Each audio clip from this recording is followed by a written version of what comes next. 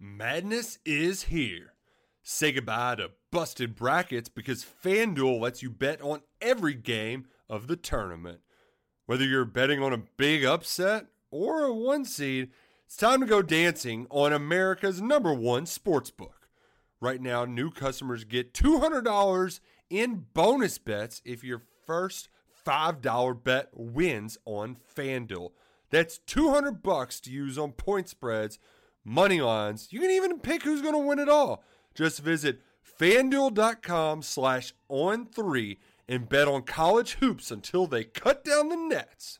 Must be 21 and older and present in select states. First online real money wager only. $10 first deposit required. Bonus issued as non-withdrawable bonus. Bets that expire 7 days after receipt. See terms at sportsbook.fanduel.com. FanDuel is offering online sports wagering in Kansas under an agreement with Kansas Star Casino LLC. Gambling problem? Call 1-800-GAMBLER or visit fanduel.com/RG in Colorado, Iowa, Michigan, New Jersey, Ohio, Pennsylvania, Illinois, Kentucky, Tennessee, Virginia, and Vermont. Call 1-800-NEXT-STEP or text NEXT-STEP to 53342 in Arizona, 1-888-789-7777 or visit ccpg.org/chat. In Connecticut, 1-800-9-WITH-IT. In Indiana, 1-800-522-4700 or visit ksgamblinghelp.com. In Kansas, 1-877-770-STOP in Louisiana. Visit mdgamblinghelp.org in Maryland. Visit 1-800-gambler.net in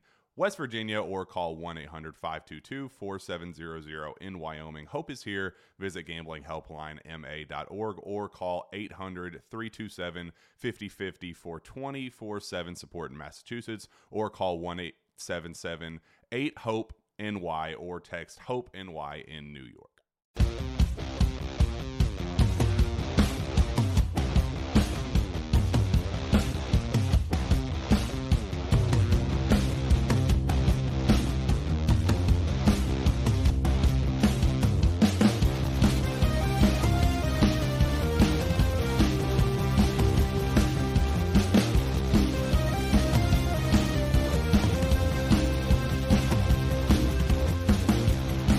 It's Monday, time to talk about some Penn State football. I'm Thomas Frank Carr.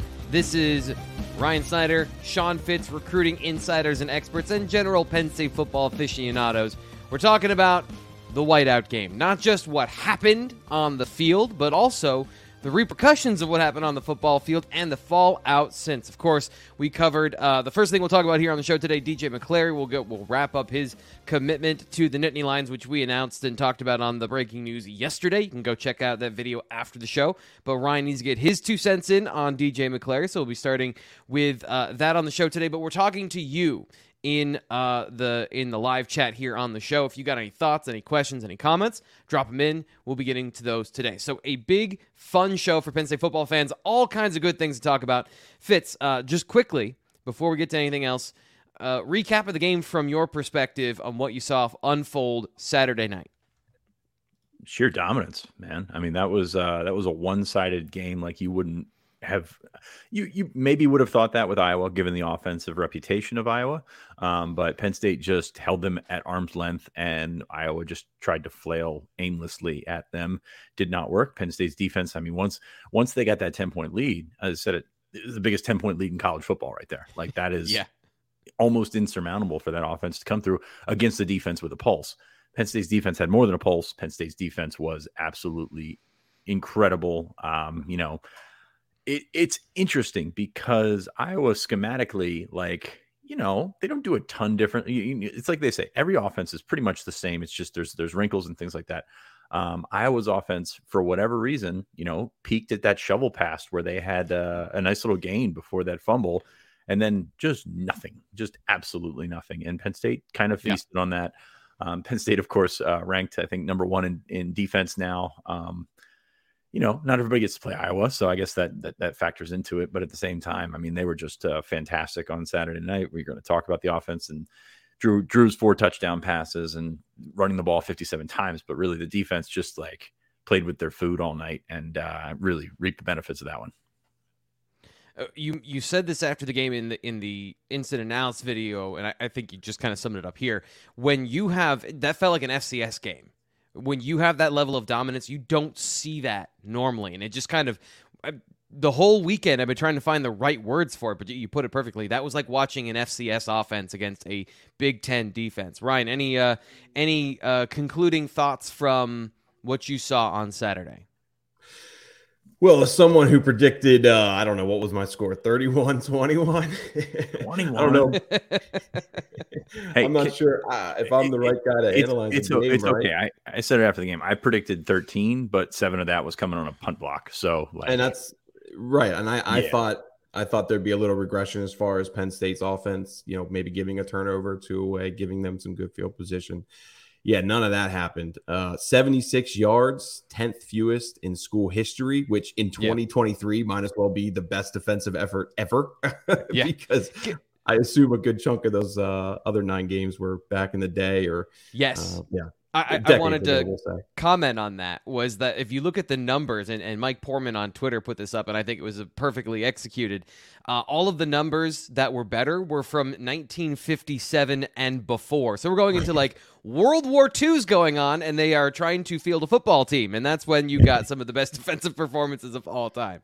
Ryan, go ahead. Go ahead. My day. Yeah, I was going to just say 4 first downs allowed. I'm rattling off James's stats after the game, but incredible. 45-27. They had the ball for 3/4 of the game. More than 3/4. Yeah. Yeah, just wild, man. Did not see it coming. I mean, my again, as we kind of talked about Thursday, my thought was just when I looked at Illinois, kind of how they were able to move the ball. When I look at how Illinois struggled against some other opponents, I thought, well, Iowa can't be that much worse than that. Is Penn State's defense truly as good as it seems? Yes, they absolutely are. Manny Diaz's stock, by the way, I wonder if that's going to be something we're going to be talking about here down the road, because his stock right now, as far as if he's going to become a head coach, I mean, we got some big games coming up. We'll learn more. But, boy, if he's going to get back into head coaching, this offseason certainly is lining up well for that opportunity. Yeah, it's a good and a bad thing when you talk about that, when you have a coach of his caliber with that defensive successes. I guess the point being, enjoy this right now, because there are some people in the you always get this. You always get the people that are like, that wasn't good enough. It wasn't perfect. And to those people who had the concerns about the offense, if you can't enjoy a 31-0 evisceration of a football team, that's a mentality issue. That is not an issue of the Penn State football team.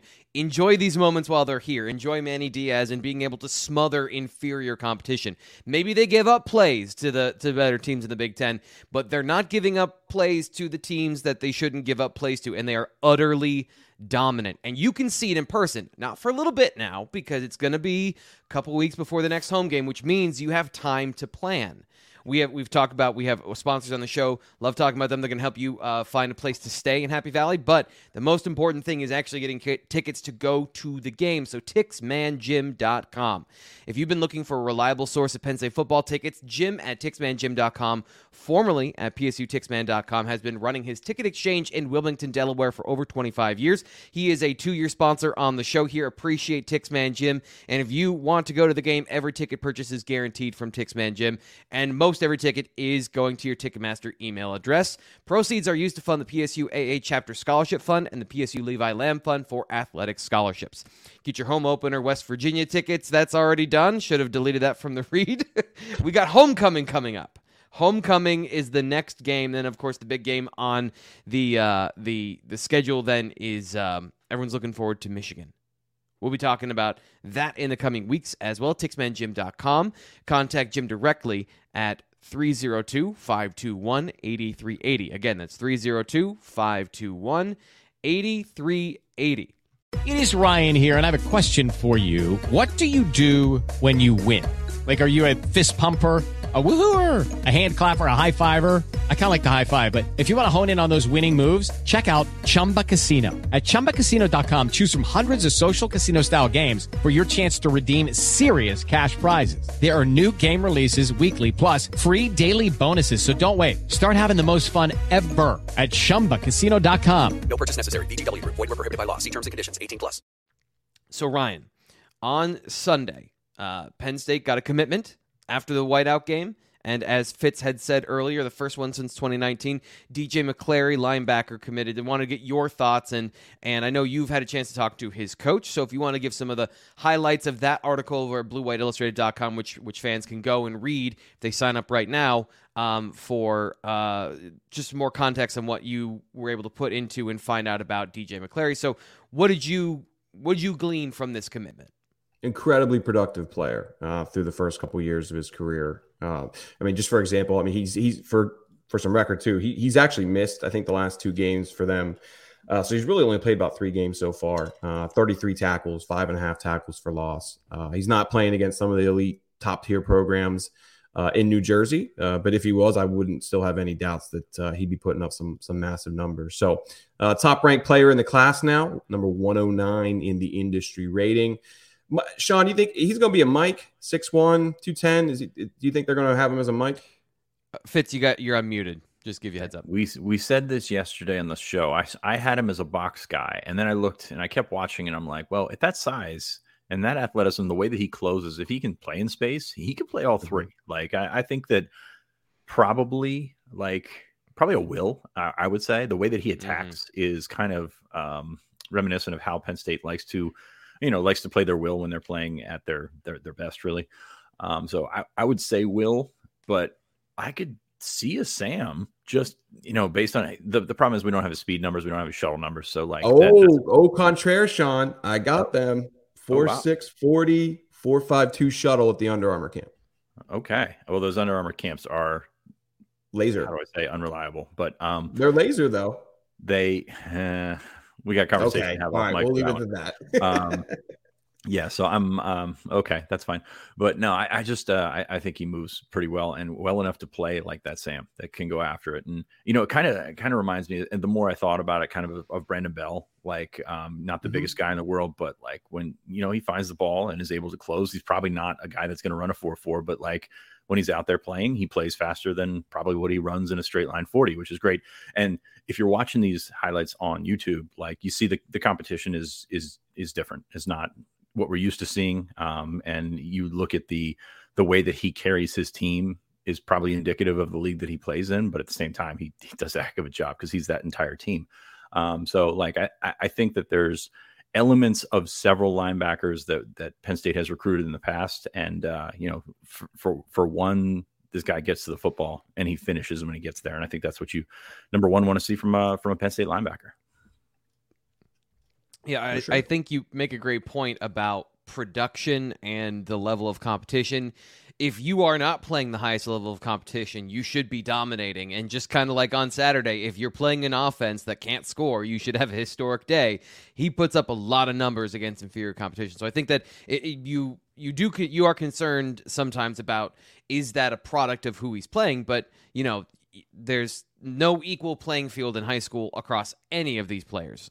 So trying to find some of those clues as to, his level of talent comparative to his peers without seeing him at some of these camps specifically, or seeing him in a all-star game or something like that. I think that's a good indication as well.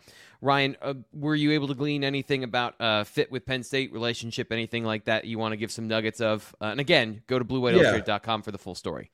I mean, Khalil Ahmad, right? Added him in January to really help with New Jersey recruiting. And I think this was a massive I'm not going to say this is his commitment, right? Obviously, Manny Diaz, it's a group effort, but I don't know if he at least commits this early without Ahmad on that staff. I mean, this was a big one for him. So kudos to him and those relationships he's built, and to be able to keep chipping away at those North Jersey guys, really all of New Jersey. But I mean, outside of that, just a good leader. That was a big thing that his coach hit home, and he's playing special teams, offense, doing a little bit of everything for Snyder right now. I think when he's able to focus on linebacker, or at least his coaches really believe that when he is able to get into a program and focus on linebacker, it should only help him quickly become. I don't know if he's going to be a guy that gets on the field too early. It's possible though. But they really think that, like I said, when he can focus on that position, it'll be big for him. So we'll see how things progress. It was always kind of leaning towards Penn State. If you look at his visits, he's only really been able to hit up some regional schools. He has some excellent offers, so I'm sure some top programs will keep pushing to get him on campus. But this one always felt like Penn State's to lose, and I don't, nothing right now gives me the impression he's going to end up, being a guy who takes all these other visits, and we'll see drama down the road. So Penn State isn't necessarily done. There's another commitment coming up this afternoon, which could go Penn State's way. The recruiting prediction machine has a strong lean. So tell us, guys, about the next player up on the decision docket. Fitz, tell us a little bit more about Tyke Hayes. Tyke Hayes from Aliquippa. Aliquippa, of course, one of the top talent producers in the region, state. Consistently tough kids. Tyke was not the number one. He was the Pennsylvania Player of the Year in 4A as a freshman. Another one of those incredibly productive guys. Like, he just goes out and scores touchdowns and gets on with it. So, excuse me. The thing is here, of course, the second running back in the class. It seems pretty early for a second running back in the class to combine with Keandre Barker from Texas. But Hayes has been a guy that the Penn State offers as a freshman. He's been on the radar for a long, long time, and he just keeps producing. And I think he just keeps coming back. I know there's some connections to the coaching staff as well. So, like, he's a guy that if you're going to take, I hesitate to call him a second back in the class because he's a pretty darn good running back. But that's an interesting step for Penn State, who has recruited running backs very well. He has worked on his speed in the last year. At times you can be a very productive running back at even some really great schools like Aliquippa, but not necessarily be the fastest guy. So he's got to continue to improve on that. And I think he's really set himself up to do so. Penn State, I think, this is one of the guys that has grown on the Penn State staff. I know Terry Smith has been on him for a long, long time for reasons, but I think he's grown on Jaywan Sider. He's grown on a lot of other Penn State coaches as well. Ryan, just circling back to that second running back in the class, is Jaywan Sider, is he working on, he's already got 2026 locked up as well with Messiah Mickens. I was going to say, is he working on 26 now? Is he working on 27? Or is he taking a vacation on recruiting? Is there a third running back in this class in 2025? How do you, super early, obviously. It's a dumb question to ask. Are they going to add a third running back? But with national talent out there as well in the upcoming class, and taking a guy from Aliquippa and, of course, Keandre Barker, how do you see, I guess, the landscape of this position developing over the next couple of months? I mean, it's certainly the main thing will just be keeping these guys firmly committed. And of course, Jaywan certainly will not be taking any time off from recruiting. The guy oversees South Florida, which is an incredibly busy area to oversee. I think one guy that really kind of stands out to me right now is Jabri Coleman. He's committed to Georgia. He didn't make it up this weekend, but was firmly planning to. All the Imhotep guys decided to stay home because of the weather. But I get the impression there seems to be a little more interest maybe from Coleman as far as maybe Georgia won't be the school always. It's just consistent visits, a little more relationships growing there with Penn State. So just keep an eye on Coleman here down the road. But I don't – it's so hard to predict another running back or a third running back down the road, right? We need to see who transfers out and how these numbers look, obviously, once the season wraps up. But there's certainly a lot of talent out there. But I think the main job, of course, will just be keeping these guys committed and seeing where things end up. Ryan asked this in the chat, and I guess it's obliquely a conversation. These guys are still pretty young, but Ryan asks, is the combination of Barker and Hayes a bit of a step back in 25 running back recruiting is what he's talking about here. What do you guys think in terms of the top-end talent and, what they've been able to do, getting guys like Quentin Martin and Nick Singleton, and these guys don't have the same recruiting profile, so that I think causes some concern for fans. We've kind of seen this pattern, though. This isn't like a new pattern. Wouldn't you agree with that, Sean? I mean, you go back to Nick and Katron, you get London. London, Cam Wallace. Yeah. Thank you. I'm just saying, when you look at just rankings wise, it's kind of been that pattern of every other year you get a top guy, and then you find some others who you think are kind of being slept on. So I don't think that's a new pattern at all. Of course, you have Messiah then in 2026, and right now he's projected to be a top 100 prospect. Whether he ends up there or not long term, who knows? Yeah. But as of right now, he's one of only 100 guys with a 4-star rating. Go ahead. And you can catch a Journey Brown in a down year. These guys are they're not slugs out here. Like they're legitimate players. They the word coming out of Barker, when he committed, was that they would have taken him as a 24. Like that's how good they thought he was. So I know he hasn't played this year. Transfer issues still appear to be holding that one up, and I'm sure that's frustrating for him. I look for that every Friday, and every Friday we're kind of disappointed that he's not out there yet. But yeah, I think that there's been kind of a wave, and I'm sorry, I've got phlegm in my throat today. I apologize for that. There's been a kind of wave with that running back recruiting, but if you evaluate right and you can find a guy on the downslope like Journey Brown, like they think they may have found in Cam Wallace, like, hey, the cream's eventually going to rise, and you're going to end up with a running back room that you kind of have set up to have set up to accomplish what they have. I also want to just point out, watching Tyke Hayes, and I've watched his video a couple times now because we've talked about it a couple of times. This is a kid who, and you can go check out his Twitter profile, some of his lifting videos. He's put together. And if you watch the combination of moves that he has on film, that's a legitimate running back. That's a guy with, I don't want to say unteachable, because you do have to learn certain things when you're a running back, but naturally knowing when to lower his shoulder, when to, cut in the hole, when to be elusive, when to be powerful. He shows a lot of early signs of being just that running back that's going to get you 6 and going to get you 10 and going to get, and making those big plays in a certain way, a little bit like Katron Allen, in that he might not have elite speed, but he's got a lot of soft skills at that position that you can't ignore. And then if you improve that speed, as Fitz talked about, that is a guy that can be ultra productive within the confines of an offense. And it doesn't always have to be height, weight, speed. Like Quentin Martin, incredibly fast. I think there's a lot of room to grow from a positional value and his skills as a running back. Obviously, you wanted the top-end talent, but there's a great blend at running back where you can find guys that bring different skills to the table. So that's going to be super interesting to watch over the next couple of years as this running back class gets together and all of these guys stack on one another. How do you feel, I guess, about the long-term projection here, Ryan, of all these guys committed and the job that Jaywan Sider is doing at that position? Like, does it get better than what Penn State has at the running back position and the running back coach that they have? Tight end's the only other room I feel like that has that kind of standard. Well, you can make the case for defensive back too, recently, especially in the last couple of years, the guys they brought in. But it's a very high bar, which is why I think we were a little surprised that Penn State was moving on Hayes this early. Not because they don't like Hayes a lot, but just that the bar is so incredibly high. But as Sean said, he's just a guy that continues to grow on him. Moving forward. Go ahead, the bar is high and the net is wide. Like that's the thing. Like I'm curious how Jaywan Sider feels about going a couple of cycles without a running back from Florida. Like not that, and I think he could go to Florida in 2024 and make a phone call and flip a guy. Like we've talked about that before.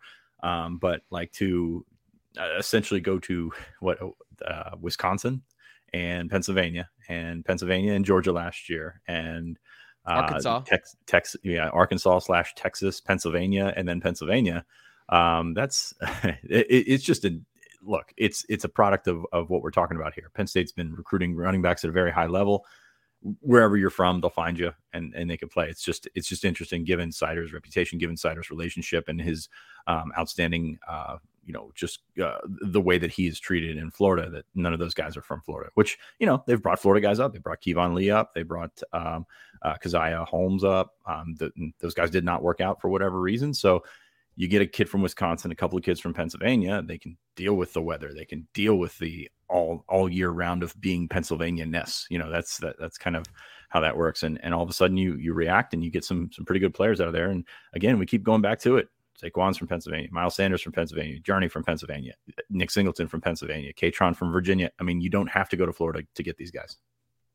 We're going to get back to recruiting in just one moment. We're going to talk about the game and kind of give a recap of everything that we saw and on our rewatches and kind of get some insight into what we took away from Penn State's win over Iowa. We're not done talking about the game just yet, but we are getting back to recruiting in just a minute. The next thing we got to get to, though, and I know that this is going to be, how do I say this? Let me just say it. I'm going to show you my birthday suit. Bird Dogs is my birthday suit. Literally, these shorts, my wife got me these shorts for my birthday. This is my Bird Dogs polo and my Bird Dogs hat, head to toe in Bird Dogs. If you want to get premium quality khaki style shorts. These are the 7-inch inseams, by the way. The wife likes those, so she got me that style for my birthday. The fall collection is going to be coming out soon as we're heading into October and November. We're going to get some show you some more quarter zips in the near future. But if you still want that look, that summertime golfing look, you got to get some Bird Dogs. These are awesome. Literally, I swear by them. My wife got them for me for my birthday. I put some of my own money into what we're talking about here with birddogs.com. And if you use promo code BWI, you can get a Hydro Flask style water bottle with your purchase. So get your own birthday suit from Bird Dogs. Guys, I know you both have had your Bird Dogs for a while now. Tell me about your journey so far. Fitz, how... Maybe I'm going to go to Ryan first. It looks like Fitz is still processing the birthday suit thing. Ryan, how have you enjoyed your Bird Dog so far? I'd wear them everywhere, man. Sean and I wore the same one, so the West Virginia game, that was interesting. Rocked them on Saturday as well. Whenever I got a long day out and I can't be in my gym shorts, because that's how us sports writers are, right? Usually in our gym shorts, right? those are my go-tos. But now I love them, man. You can swim with them. I did that a lot this summer as well. They're excellent. Would recommend them to anybody. I do agree. I love that we're upping the style level of journalists by giving them comfortable shorts to wear and making them look much better in the comfortable shorts. Fitz, this is the thing. Bird Dogs, they're for people that golf. They're for guys that do guy things. I am not the guy doing guy things. Fitz, how have you enjoyed your birthday, your Bird Dogs doing your guy things? Why would you set me up like that? I mean, come on now. I just had to take the picture and send it to Nate and Greg of you in your birthday suit. No, I wear mine everywhere. Actually, got a pair of pants, like the jogger pants. And I am, I'm a bit awkward, 6'4", 235. Like I have a different build and got complimented on them yesterday. So that was fun. I'm not a big jogger guy, not a big fashion guy, but that was good. But I do wear the shorts everywhere. I'm disappointed that it's getting cooler because I just want to wear the shorts, and that's kind of where I'm at. And really appreciative of their sponsorship here. Really appreciative of their products, and it's something that we, as you've noticed, will wear as much as possible as soon as that laundry gets turned over by us. By the way, just Ryan and I do laundry too. I know you don't. You mentioned that on the show the other day. But when we do our laundry, we make sure the Bird Dogs are in there. Yeah, because if I did my laundry, I would not have my Bird Dogs for very long, or they'd turn purple. Guys, let's get on to the game. Let's talk about Penn State, Iowa, 31-0. We covered it at the top of the show, but I wanted to dig in a little bit more on some of your thoughts about individual situations, matchups. Let's start with Drew Aller, and I'll have my thoughts on the offense coming up later this afternoon at BlueWhiteIllustrated.com with T. Frank's Film Room. We'll dive into some of the things I thought were really good from Drew Aller in another quiet, efficient, but low-key night. Fitz, what did you think of Drew Aller and his performance on Saturday? Well, there's some perspective from the early Franklin years, like 2014 when he came in.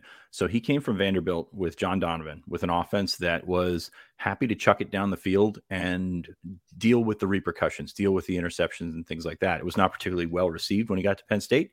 John Donovan was not long for it, but what they would do is they would call the play, and if there was a receiver running downfield, you chuck it up, and you hope that at Vanderbilt, Jordan Matthews was there, and at Penn State, they've had some good receivers, Chris Godwin and things like that, but you would hope that guy would make a play on it. Penn State's not doing that right now, and I think that's fine because Penn State is putting guys in a position where they run them down the field, and if they're not open, that guy can check down. Like that guy can do different things, like suffice to say, a pro quarterback would do if it's not there. And things have worked like that. And that is with all the hand wringing about not going down the field, not getting the big play. I mean, you're still scoring points. You're still over that 30-point threshold for more than anybody in the last year.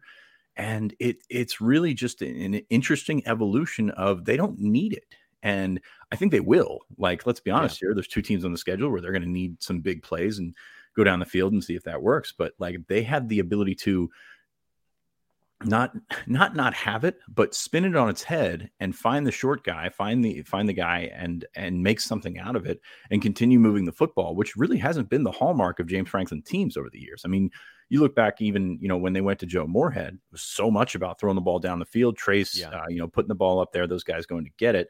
I don't think, number one, I don't know that they have that receiver right now that has gone up and been that contested catch guy. But at the same time, they needed it. Like that's how they needed to move the football, and that's how they opened it up for Saquon Barkley. Penn State is kind of the reverse of that right now, and they're getting it done without having to do that. And as I said, they're going to need to do it at some point. And you saw against I'm sorry, I'm just mesmerized by the way he's holding that football, which is completely backwards. But you saw when they went down the field to Liam Clifford before the half at Illinois, that's about as far downfield as they've gone so far. Yeah. It worked, and that's good. But they haven't had to do that. And I think that there's things about, hey, the defense is playing a really high safety, so it's tough to do. Well, I mean, they're working around those things right now.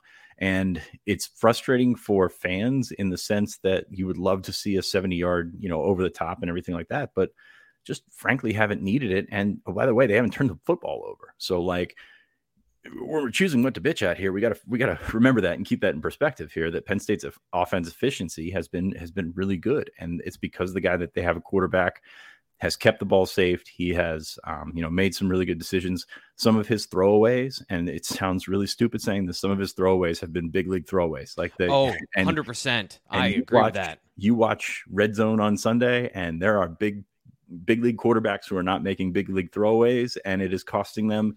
And I just hope Drew doesn't end up with the Jets. That's all I got to say. Yeah, or at this point, the Broncos. My goodness, that was a shocking. I was literally yelled out "wow" yesterday when I saw the point totals that they gave up the other day. Yeah, so just a quick comment on that, and then I want to get to Ryan. I want to get to your thoughts. You need to on put the Rob's comment up on the screen there. I enjoyed that, the very last one. Yeah, what a shame we have a quarterback that actually goes through progressions. It's tough, man. It's tough to deal with things like that. Yeah, and that's the thing too, is the going through his progressions and then throwing the football away and not throwing into and not getting too caught up in your own sauce. That's another thing I love about Drew, and that's something that we're going to cover today. Of he takes the easy access throws, but when you try to bait him into those throws, he does not do that. He has not put the ball in harm's way a whole lot.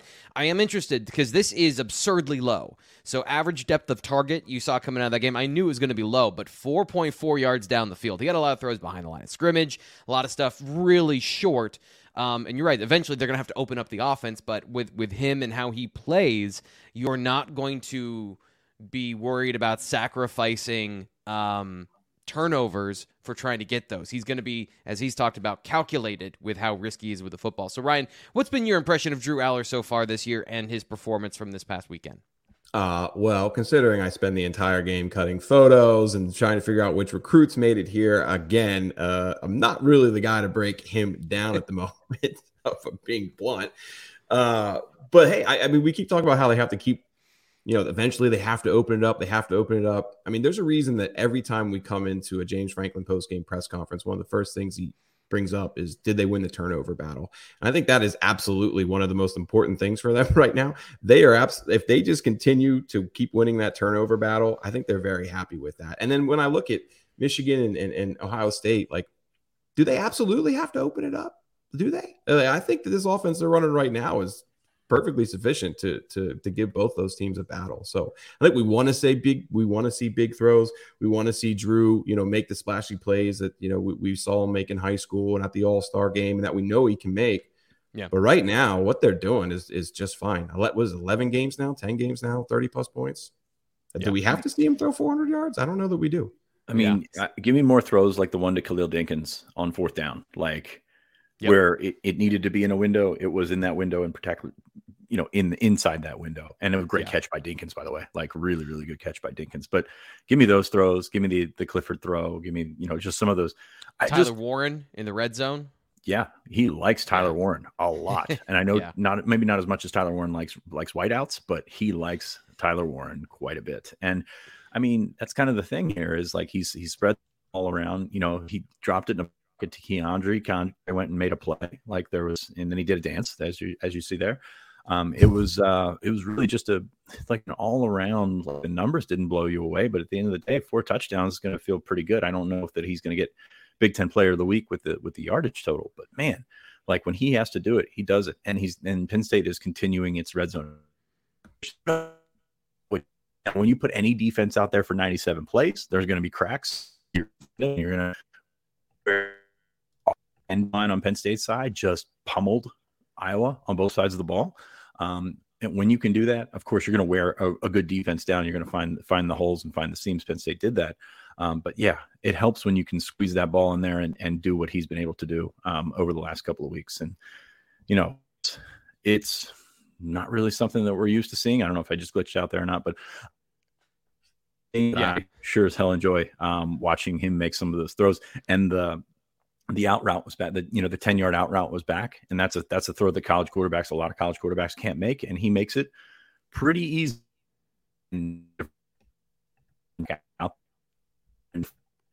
Of Trey Wallace, but the ability to just move the sticks kind of whenever they want with that out pattern is just kind of game changing for that offense. Yeah, and that's I think you make a great point there about that play.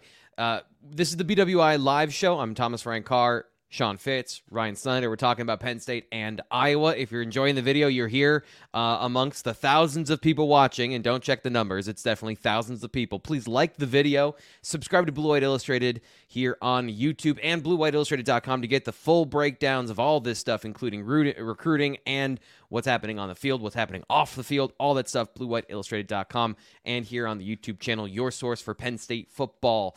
Ryan, this is come to you on this one. What was the game plan for Penn State on offense? It's a trick question. The game plan was punishment. It was slogging and it was smacking Iowa in the face. How do you feel about Penn State returning to old school, grinded out, decimal points in the running game sort of style?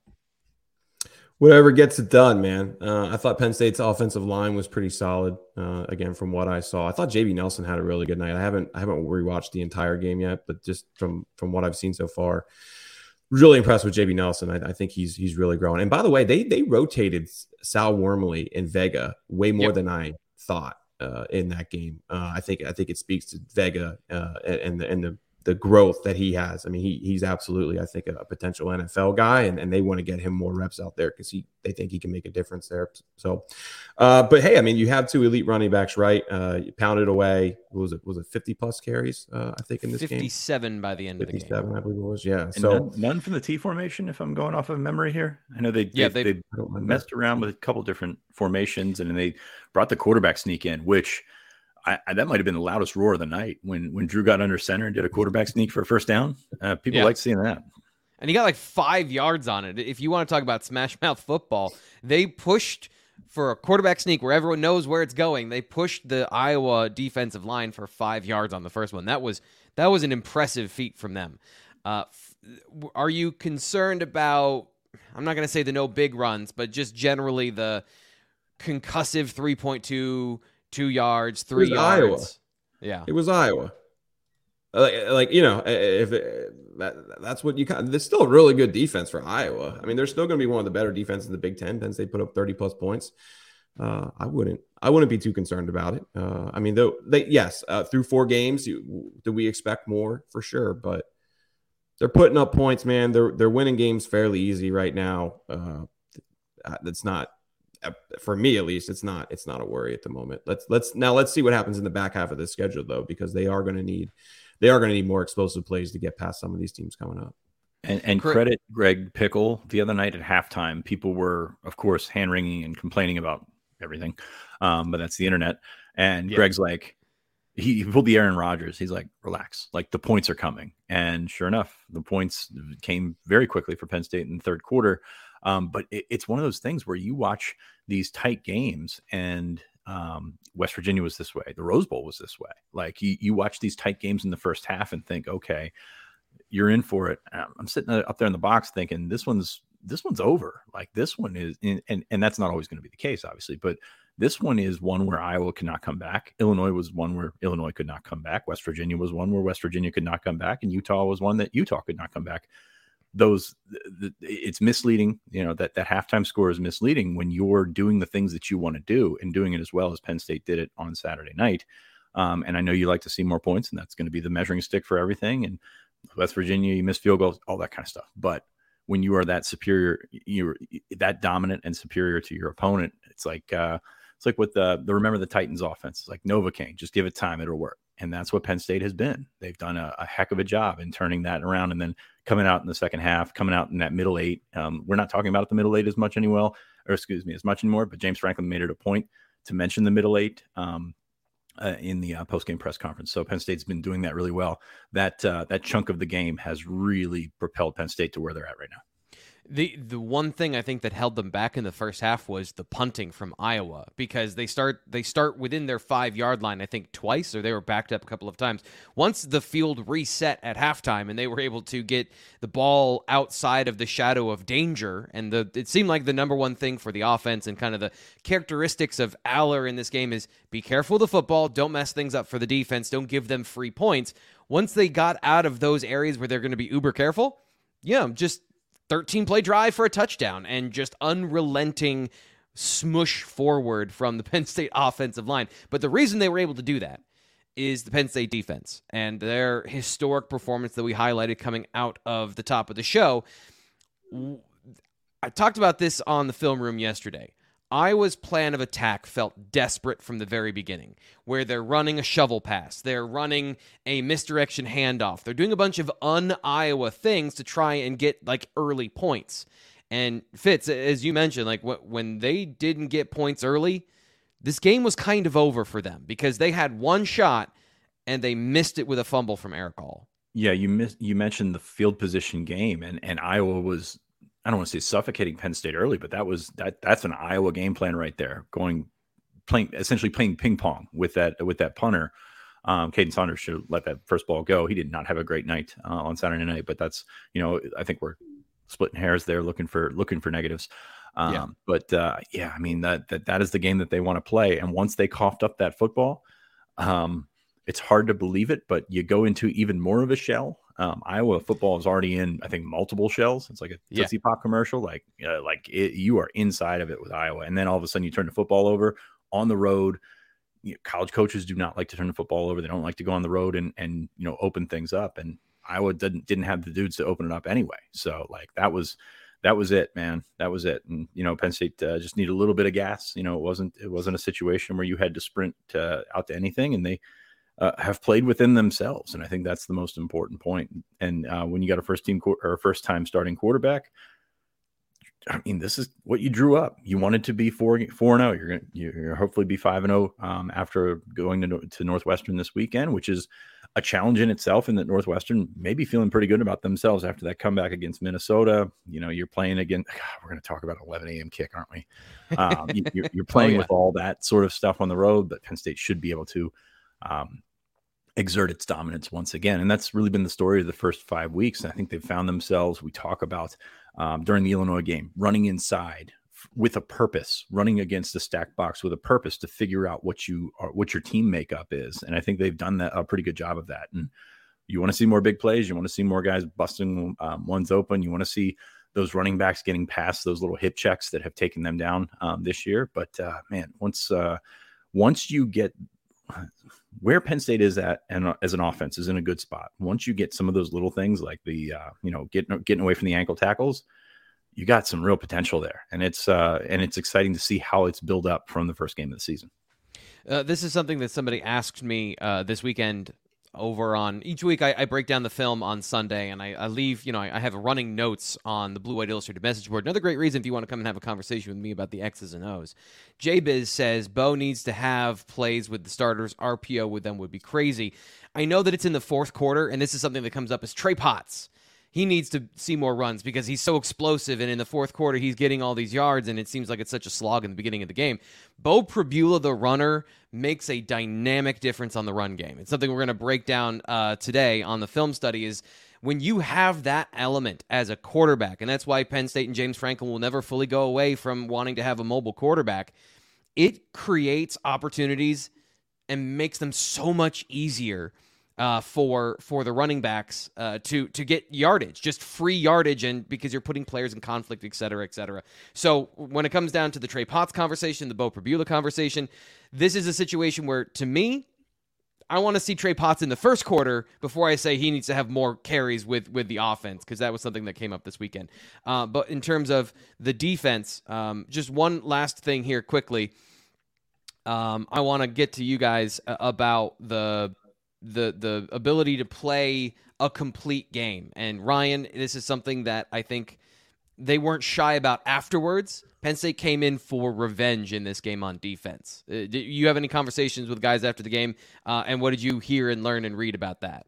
No, I didn't leave the press box. Sean, Okay. go ahead. I mean, I was working on recruiting the entire game. So, no, I didn't talk to a single player after the game, if I'm being honest. Okay, right. Fitz.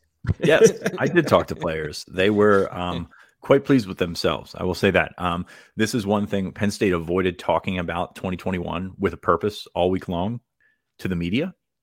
They did not avoid it in the locker room. They did not avoid it in the speech. Penn State was personally offended by the comments that were made, the actions that were taken, after that 2021 game. Yes, they harbored ill will against Iowa. Like, this is, just like fans do. They harbored ill will. I remember having a chat in the preseason, and someone asked about Franklin's approach to the season. Is there anybody that stands out? And I said, no, it's 1-0 every week. And also Iowa. Like, this is one that's been circled for a long, long time. And Penn State has, the 1-0 approach will get you so far, but like you saw it on Saturday night, there was celebrations. There was, it was more than Iowa thought they bit off. And it was great. I will say this, go read Nate's column yesterday. It will tell you about Penn State's mindset going into this game, going through this game, and why they wanted to put Iowa on the bottom of their shoes and scrape them against the turf. Like that there was a purpose with this, and it started at the top. So go to Blue White Illustrated, read that column. It's awesome. If you are a Penn State fan and you want to feel good about that win, go check that out. Defensively, I think this was, I hate to do it because it's such a cliche, a revenge game for Penn State. And they made their point, and they came out. They made their point, and they also staying within themselves is a theme of the offense. It's also a theme of the defense. Penn State did not let that get away from them. Of course, Iowa came out first drive, moved the football, came out the second drive, moved the football a little bit, turned it over, and then they had 22 yards after that. Yeah, it was just an insane defensive performance. Got to the quarterback, forced the fumbles. Of course, Dom DeLuca forced a fumble there at the end, like he always does. That guy's magical. He's like the Zakee Wheatley of the linebackers. He just finds the football and it ends up on the ground. And you can't say enough about that defensive front. They pounded Iowa. Like, you don't pound Iowa. Like, Iowa is the two schools in the Big Ten. Iowa and Wisconsin have the reputation that those are the schools that are going to pound you. You're going to be bruised after playing them. Even if you beat them, you're going to be bruised.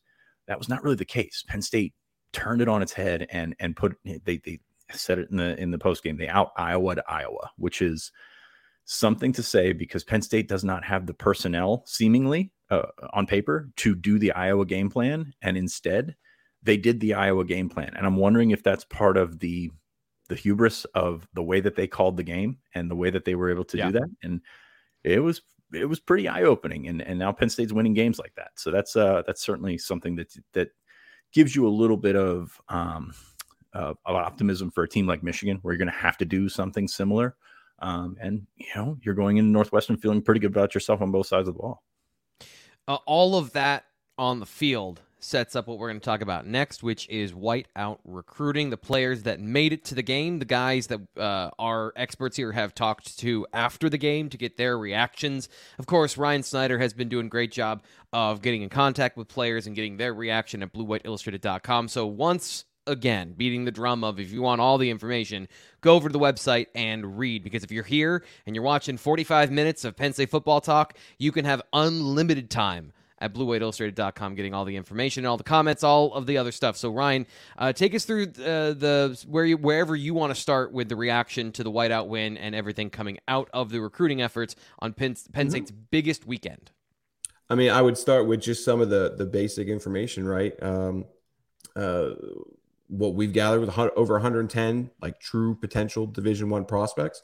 If you're looking down at that sideline the other night, you were saying, oh man, there were more than 110 players there. Where there were, it was probably about 150 or so you include teammates, friends of friends. Obviously, everybody's got parents and coaches down there too. So it was massive. 150, I guess you say, was probably the total. But from what we gathered, right around 110 are like true Division I prospects. 54 scholarship players ended up attending. 4 scholarship guys in the 2024 class. Of course, Ernest Willer, Jalen Harvey, big time players that everybody wants to talk about. I haven't spoken with them yet. It's one of the few negatives of doing a Monday recruiting show. I still got to get in touch with some of those guys. Penn State also hosted linebacker Cam Lindsey, currently committed to Pitt. Wide receiver Brandon Raymond, currently committed to West Virginia. We'll see if anything goes down the road. I'm not expecting a whole lot, but they were on campus. 34 2025 scholarship players. That was, of course, the bread and butter of the list, right? 34 is a massive total when it comes to scholarship players, guys that I think pretty much for the most part, not every single one of them, but a good chunk of those guys they're going to push hard for. And then 16 2026 scholarship players as well. A few notable non-attendees that we were looking for. Quincy Porter, really good wide receiver who we talked about earlier or last week, wasn't able to make it. Trent Wilson wasn't able to make it. Dylan Battle out of Texas wasn't able to make it. I'm not sure how much the weather impacted Battle coming up from Texas. I got to learn more there, but I assume the weather had a little bit of an impact with Wilson and Porter because they were firmly planning to come. A group of Imhotep guys didn't end up showing, again, weather related. But I think the main thing was I expected the weather to impact this list more than it did. And it really didn't. It was still, when you look at who we had as far as projected or expected to be there, who actually showed, I mean, it was like a 90%, 95%, Sean. I mean, it was pretty much who we expected to be there came. And I think that just really speaks to the national appeal of the whiteout. 17 different states were represented. I mean, that's incredible. Oklahoma, Florida, Tennessee, California, Texas, Florida, Georgia. I mean, I could go on and on. Kansas with Lincoln Cure, who I think is going to be a stud tight end. I get it. By the way. But yeah, I just think the appeal of the whiteout, and this is a big reason why Bryce Underwood, the top quarterback, top player in the country for 2025 was here, is just how massive the whiteout has become. I mean, whenever I interview pretty much any kid from state west of the Mississippi, it's one of the first things they mention. And I think that appeal is only growing, and it really shows in a list like this. Fitz, what were your reactions and some of the things you were able to gather from, how did things go and what were the reactions from some of the players or some of the situations you saw? I think, first off, Ryan makes a really good point with Underwood. That is he necessarily going to end up at Penn State? I don't think so. But like at the same time, he was a marquee visitor for a reason. Like Penn State wanted to get him in because it shows the allure of what a whiteout is. And that might be something that rings true with a 2026 recruit, 2025 that maybe wants to check out Michigan or maybe wants to check out the whiteout next year. It's just such a spectacle that you're getting the number one player in the country. If you look back to what Bryce Underwood has done in his recruitment, and he's pretty quiet, like he stays away from the spotlight a lot, but like the last 2 weekends, he's been at Colorado, which was the epicenter of the college football world last weekend. And then he was at the whiteout, which you can say, even though Ohio State Notre Dame was obviously the game this week, you can say that is right in the mix as the epicenter of college football. Just the spectacle itself, not necessarily the game. But I think that's very important when you look at what you're trying to sell and what you're trying to establish yourself as a top 10 program. Like as you go up from the top 15 to go to the top 10, all that kind of stuff. So I think that's the thing that sticks out to me about Underwood's presence is not necessarily like I think Penn State's more likely to get Malik Washington out of that group of quarterbacks that was there this weekend. But at the same time, like he's a headliner for a reason. Underwood's damn good. I mean, Washington's very good as well. But Underwood is the guy that everybody recognizes from a national perspective. So I think there's that. Very few 2024 prospects anymore, just because Penn State has loaded up their class so early. Of course, Jalen Harvey's been that guy. Like that, he's been the guy. I know Ernest Willer was there as well, but Jalen Harvey has been that guy. And it seemed for a while like USC was having that momentum. And I know it's been back and forth. I know NIL is involved and there's a lot of different wrinkles. And Penn State has felt really, really good about its chances for good reasons multiple times in this recruitment, but they haven't gotten it across the line. To get back in an atmosphere like that, to get back to an atmosphere that is sort of comfortable to him because he is only 3.5 hours from Beaver Stadium, as opposed to a 5-hour flight to LA and then everything that comes with going to LA. I think that is something that it's not an eye-opening experience, but it's a reaffirming experience for that. And I think that Penn State really helped themselves with their standing on Harvey as the time gets closer to decide, which sounds like a fall decision is still in the works here, or a December signing day, whatever. As the time gets closer, location always becomes a bigger deal. And that's not just a Harvey thing. That is a general recruiting rule. Like, location becomes a bigger deal. So I think Penn State reestablished itself with Jalen Harvey. And I think that they probably grabbed some of that momentum back that USC had been grabbing for a long time. So we'll never stop talking about Jalen Harvey. I didn't even upload his highlights because we've seen them 1,000 times at this point. So we'll keep you up to date on Jalen Harvey. Again, these guys do a great job of getting all that information, getting all the feedback, and finding out where things stand. So other guys, 2025, I know it was a big emphasis, as we mentioned. Who are some of the names, Ryan, that stood out to you that made it? And if you want to go back through your states, I've got the highlights for a couple guys not from Pennsylvania. Dorian Brew, really good looking wide receiver out of Ohio, was able to make it. Didn't have that one. He kind of stands out to me a good bit there. Look, are they going to pull a top wide receiver out of Ohio? Obviously, I think we all know the way Ohio State's recruiting right now, that's going to be difficult, but you got to start somewhere. And this was his first time on campus. And if you're going to set a high bar, right, for a first time visit, the Whiteout's a great time to do it. So let's see where that one goes. I have an interview set up with Lincoln Cure tonight, tight end out of Kansas. I really get the impression he's emerging as one of Ty Howe's top guys. If you look at some of his track numbers, from long jumps and how he runs and stuff, just one of those like pretty special athletes. Like I said, I still have to catch up with him tonight to get but we've texted a little bit, and obviously all good things off the bat. So look for that interview. I'm hoping tomorrow or Wednesday, whenever we're able to connect. But I think Lincoln Cure is a guy that we're going to be talking a lot more. And this was a really good tight end group. They had Nate Roberts here out of Oklahoma. Ryan, is it Gaggy? I'm not exactly sure how to pronounce his last name. I'm come on. I made it 40 or 55 minutes and I haven't butchered a name yet on a podcast. That's a record. You're nailing it today. But I mean, my point is, they had a handful of tight ends on campus this week, and then I could see them seriously pushing for. And I think Lincoln Cure, who's like one of their more recent offers, I believe they've offered within the last month or so. I think he's a guy that's really shooting up their board fast. But like I said, Marcus Harris made it. Jake Flores made it. Both California guys. I had a good talk with Jake. He has family from Virginia. So, when we're looking at California, right? Like, oh, come on. Is he realistically going to end up at Penn State? Well, there are strong family ties in Virginia area. So I do think that's a guy to keep an eye on. True 6'6". I got his measurables there up to 265, 275, somewhere in that ballpark. So looking like a solid offensive tackle prospect. Troutwine went out to see him in the spring as well. So he seems to be someone that Trout's pretty interested in. We did get updated measurements on Ernest Willer. And he actually is pretty much held firm right where we expected. He looked a little skinnier in some of the videos we've seen, and we were kind of wondering, is he a DN? Is he a D lineman?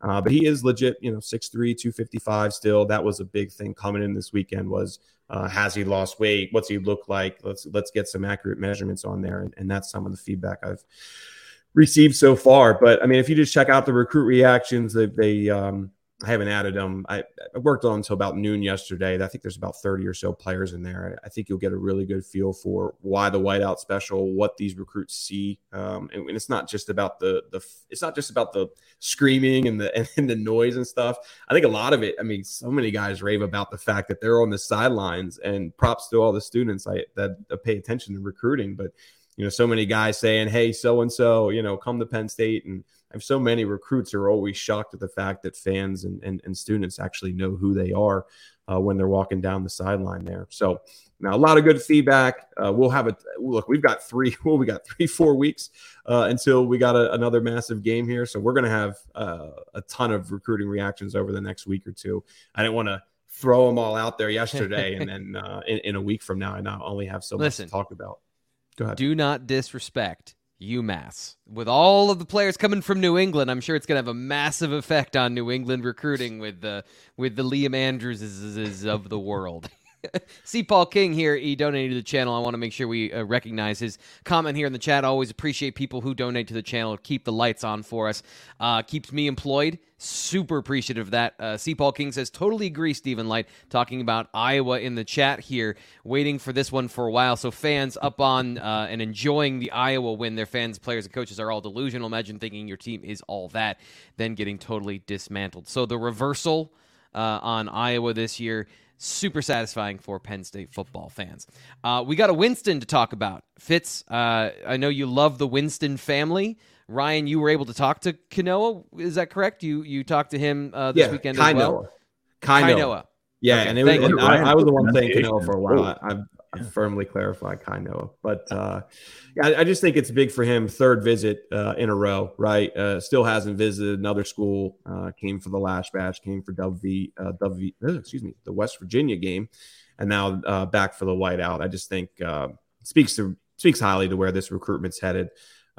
Was able to talk to KJ a little bit after the game, said KJ was on him hard about just shutting down his recruitment and committing now. He's got to get out to some other schools. I know USC, Oregon, Ohio State, they all seem to have his interest, which is interesting. You know, with those schools joining the Big Ten, they're all recruiting him pretty hard. So let's see if he's able to take some more visits. But I do think it's pretty notable here. 3 straight visits. Wouldn't be shocked if there's a 4th straight visit if he's able to make it up for Michigan or another game later in the year. But certainly a guy pretty high on their board. And as we tweeted out yesterday, Penn State will take all the Winstons they can get. Yeah, Fitz, any thoughts here? Number one, I love Gonzaga home field film because it's got the building in the background. It's just one of the unique settings you don't see every day. And that's one of the things I love about watching high school film is every field's different. Every field is built into something different. And if they show there, you got the big buildings in the background. Yeah, it's really cool. And it's been like that for obviously a long time, but no, it's really awesome. But as far as Winston goes, 2 things here. He's a different style safety than his cousin. He's faster, I think, than his cousin. It was at that point. He's not a big guy. He's just a shade over 5'10", so he's going to have to play a little bit different. But he closes and he gets there. He gets the ball fast. We saw him at camp. He's got a nose for the football. He's got a lot of things, and I think that he's a guy that Penn State would take. Without thinking too much about it. And on the second thing, T. Frank, going back to you, KJ Winston's ability to cover in man coverage at that size, he's done it a couple times in the last few weeks, and he's been like bang, bang. He's been right there. Like, how much does that help this defense in terms of, like, he's essentially a nickelback playing safety? Yeah, I mean, so he's playing the Tig Brown role on 3rd down too. So his ability to play with versatility and line up in the slot.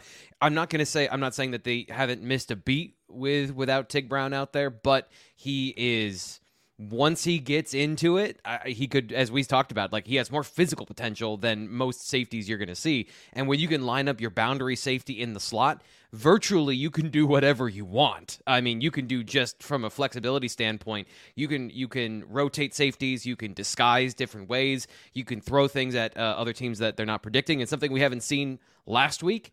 Blitzing from the slot is a Manny Diaz special. So, there's just a bunch of different things you could do with a guy like that. Fitz, when it comes to Kainoa, he's a little bigger, but a little bit of a King Mac vibe in terms of explosive, a little bit, maybe not the biggest guy in the world, but physical and hits above his weight. Yeah, you have to be a special player to play at that size, and it's a big game for big people. And I know people don't like to hear that because they want to root for the underdog. But Kainoa we have him at 5'10.5". Okay, so we have him accurate. Like, you're going to have to be special in that sense. You're going to have a different level of ball skills. It's one of the reasons that we thought that King Mac would play right away as opposed to a Dakari Nelson, because Dakari has to not only learn the speed of the college game, but also learn how to play at that size, when everybody else is around him is big. King's not going to have that issue, and Kainoa is not going to have that issue. They can play. You can sort of drop those guys in a little bit earlier, and they can play right away because they're used to dealing with sort of being a smaller guy out there. So yes, I hesitate to compare anyone to King Mac because I really like what we've seen from King so far. Yeah. But in terms of the mold, I think that makes sense. Yeah, it struck me while we were watching his highlights there of, you're right, not the biggest guy in the world, but he looks bigger because he plays bigger. And I always love guys that do that because you get the best of both worlds at that point. Just like KJ Winston, who plays like he's smaller, you get that blend of the ability to put them in different situations. That's Ryan, a good point. Like if you're 6'3", you have to learn how to play like you're 6 foot. If you're 5'10", you have to learn to play like you're 6 foot. And it's easy. I think it's easier to go up than it is to go down.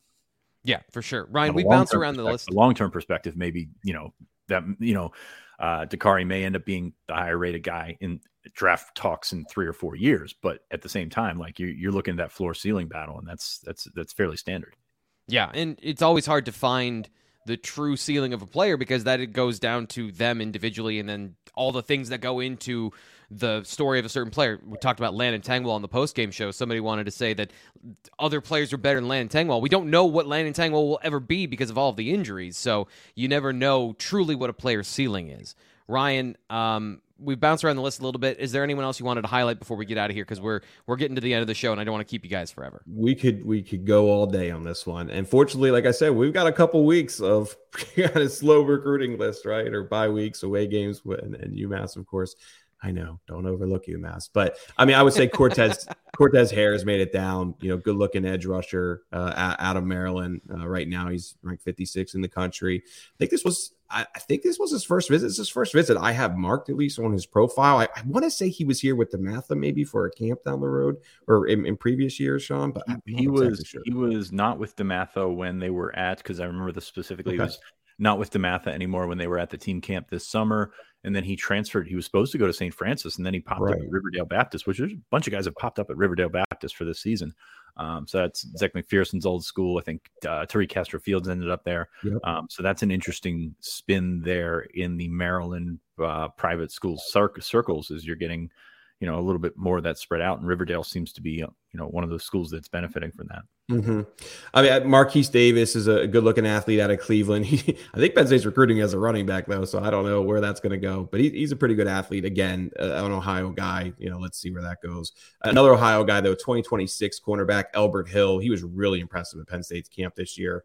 Already holds a 4-star rating. Again, one of only 100 prospects right now in 2026 to earn that. I think he's going to be a guy we talk about a lot. Got to mention Kendre Harrison as well. Another really impressive-looking tight end prospect. Out of North Carolina. He actually left Penn State with a basketball offer as well this weekend. Go ahead, John. I was sitting down there before the game, and Mike Rhodes was walking up, and he walks toward the football line, and he daps up one of the recruits, and I'm like, that's odd. And then I looked, and it was Kendre Harrison. Like, he had, I guess, visited with Rhodes earlier that day. I would assume so. I think Nate has been trying to nail down the details of that. Yeah, that's to be a 2026, to have high major offers in both, you might be something special there. And we talked about that great tight end room a little bit earlier that was visiting this weekend, and Harrison may end up being the best of them all. Yeah. Actually, it was funny because we moved on after I brought them up earlier, and I realized I didn't mention him because he's 2026, but he actually certainly seems like the guy right now who's kind of standing out. I mean, let's see where things go, but kind of could be like a top 50 or so prospect. So let's see. But Max Riley made it as well. The really good offensive tackle out of Ohio. Again, Ohio. I don't want to be too negative there, but let's see where things go down the road. Marcelo Vitti, I think, is a really good looking safety prospect out of Michigan. Doesn't have a rating yet by On3, but this is a player who I think we're going to be talking about as a 4-star prospect down the road. And can't not mention Maxwell Roy after everybody was asking about him on the message board throughout the week. I have interviews lined up with him here in the next day or two, and obviously we'll get his reactions when he's able to talk over the phone a little bit. But great list, man. Everything I think Penn State fans could want as far as maximizing the whiteout this year. And like I mentioned earlier, I thought the weather was going to have a bigger impact than it did. So really speaks to Penn State as a team right now, where they're at as far as on the field and grabbing eyes there. And the whiteout's as big as it's ever been. I love it. We got a basketball update. We got a bunch of names on the recruiting list. and that was all in an extra 5 minutes. It's a whiteout-sized show. You got an extra 5 minutes of talk here because we're talking about everything from this past weekend. Guys, thank you so much for all of your information here on the show. Fitz, you got something? Yes, I'm not done yet. Two things. We can put Greg's thing up from the chat on the board, and we have to bring up Preston Carey's suit. I don't know if you have that handy or not. Oh, yes, I do. That was impressive. He was wearing a full whiteout suit. We can drop there it is. Full head to toe suit. Really impressive 2026 defensive lineman from New York. There it is. Nate's golf game is slipping. I just want to get that up there. But that's amazing when you get that sort of buy-in. I know this kid's been all over the place in terms of visiting schools and things like that. He's very accelerated in his recruitment, but I mean, you got to give it to him. He's wearing a full white suit. I would not have the confidence to pull that off as a high school sophomore. So good for Preston Carey. I wanted to get that one in because that's pretty incredible. Check out the site on BlueWhiteIllustrated.com. Had our best day of the year, maybe our best day ever on Sunday. People are buying into this team. People are buying into our coverage of this team, I think, as well. Again, go check out Nate's stuff. Go check out our impressions, our reactions, our recruiting stuff. I think we're taking it to another level here, and we want you to be a part of it with Blue White Illustrated. We had our big game special last week. Very good reaction on that as well. But big day on the site. I think Penn State fans very excited, and I think with good reason. Well, check all that out. Fitz, you did an awesome job recapping and getting us out of here. So we'll be back on Wednesday with more talk about Penn State football. I'll be recapping the game on the KSN show. And, of course, James Franklin's press conference, because the day and the march never stops to the next game. Northwestern coming up, previewing all of that. We'll talk to you next time.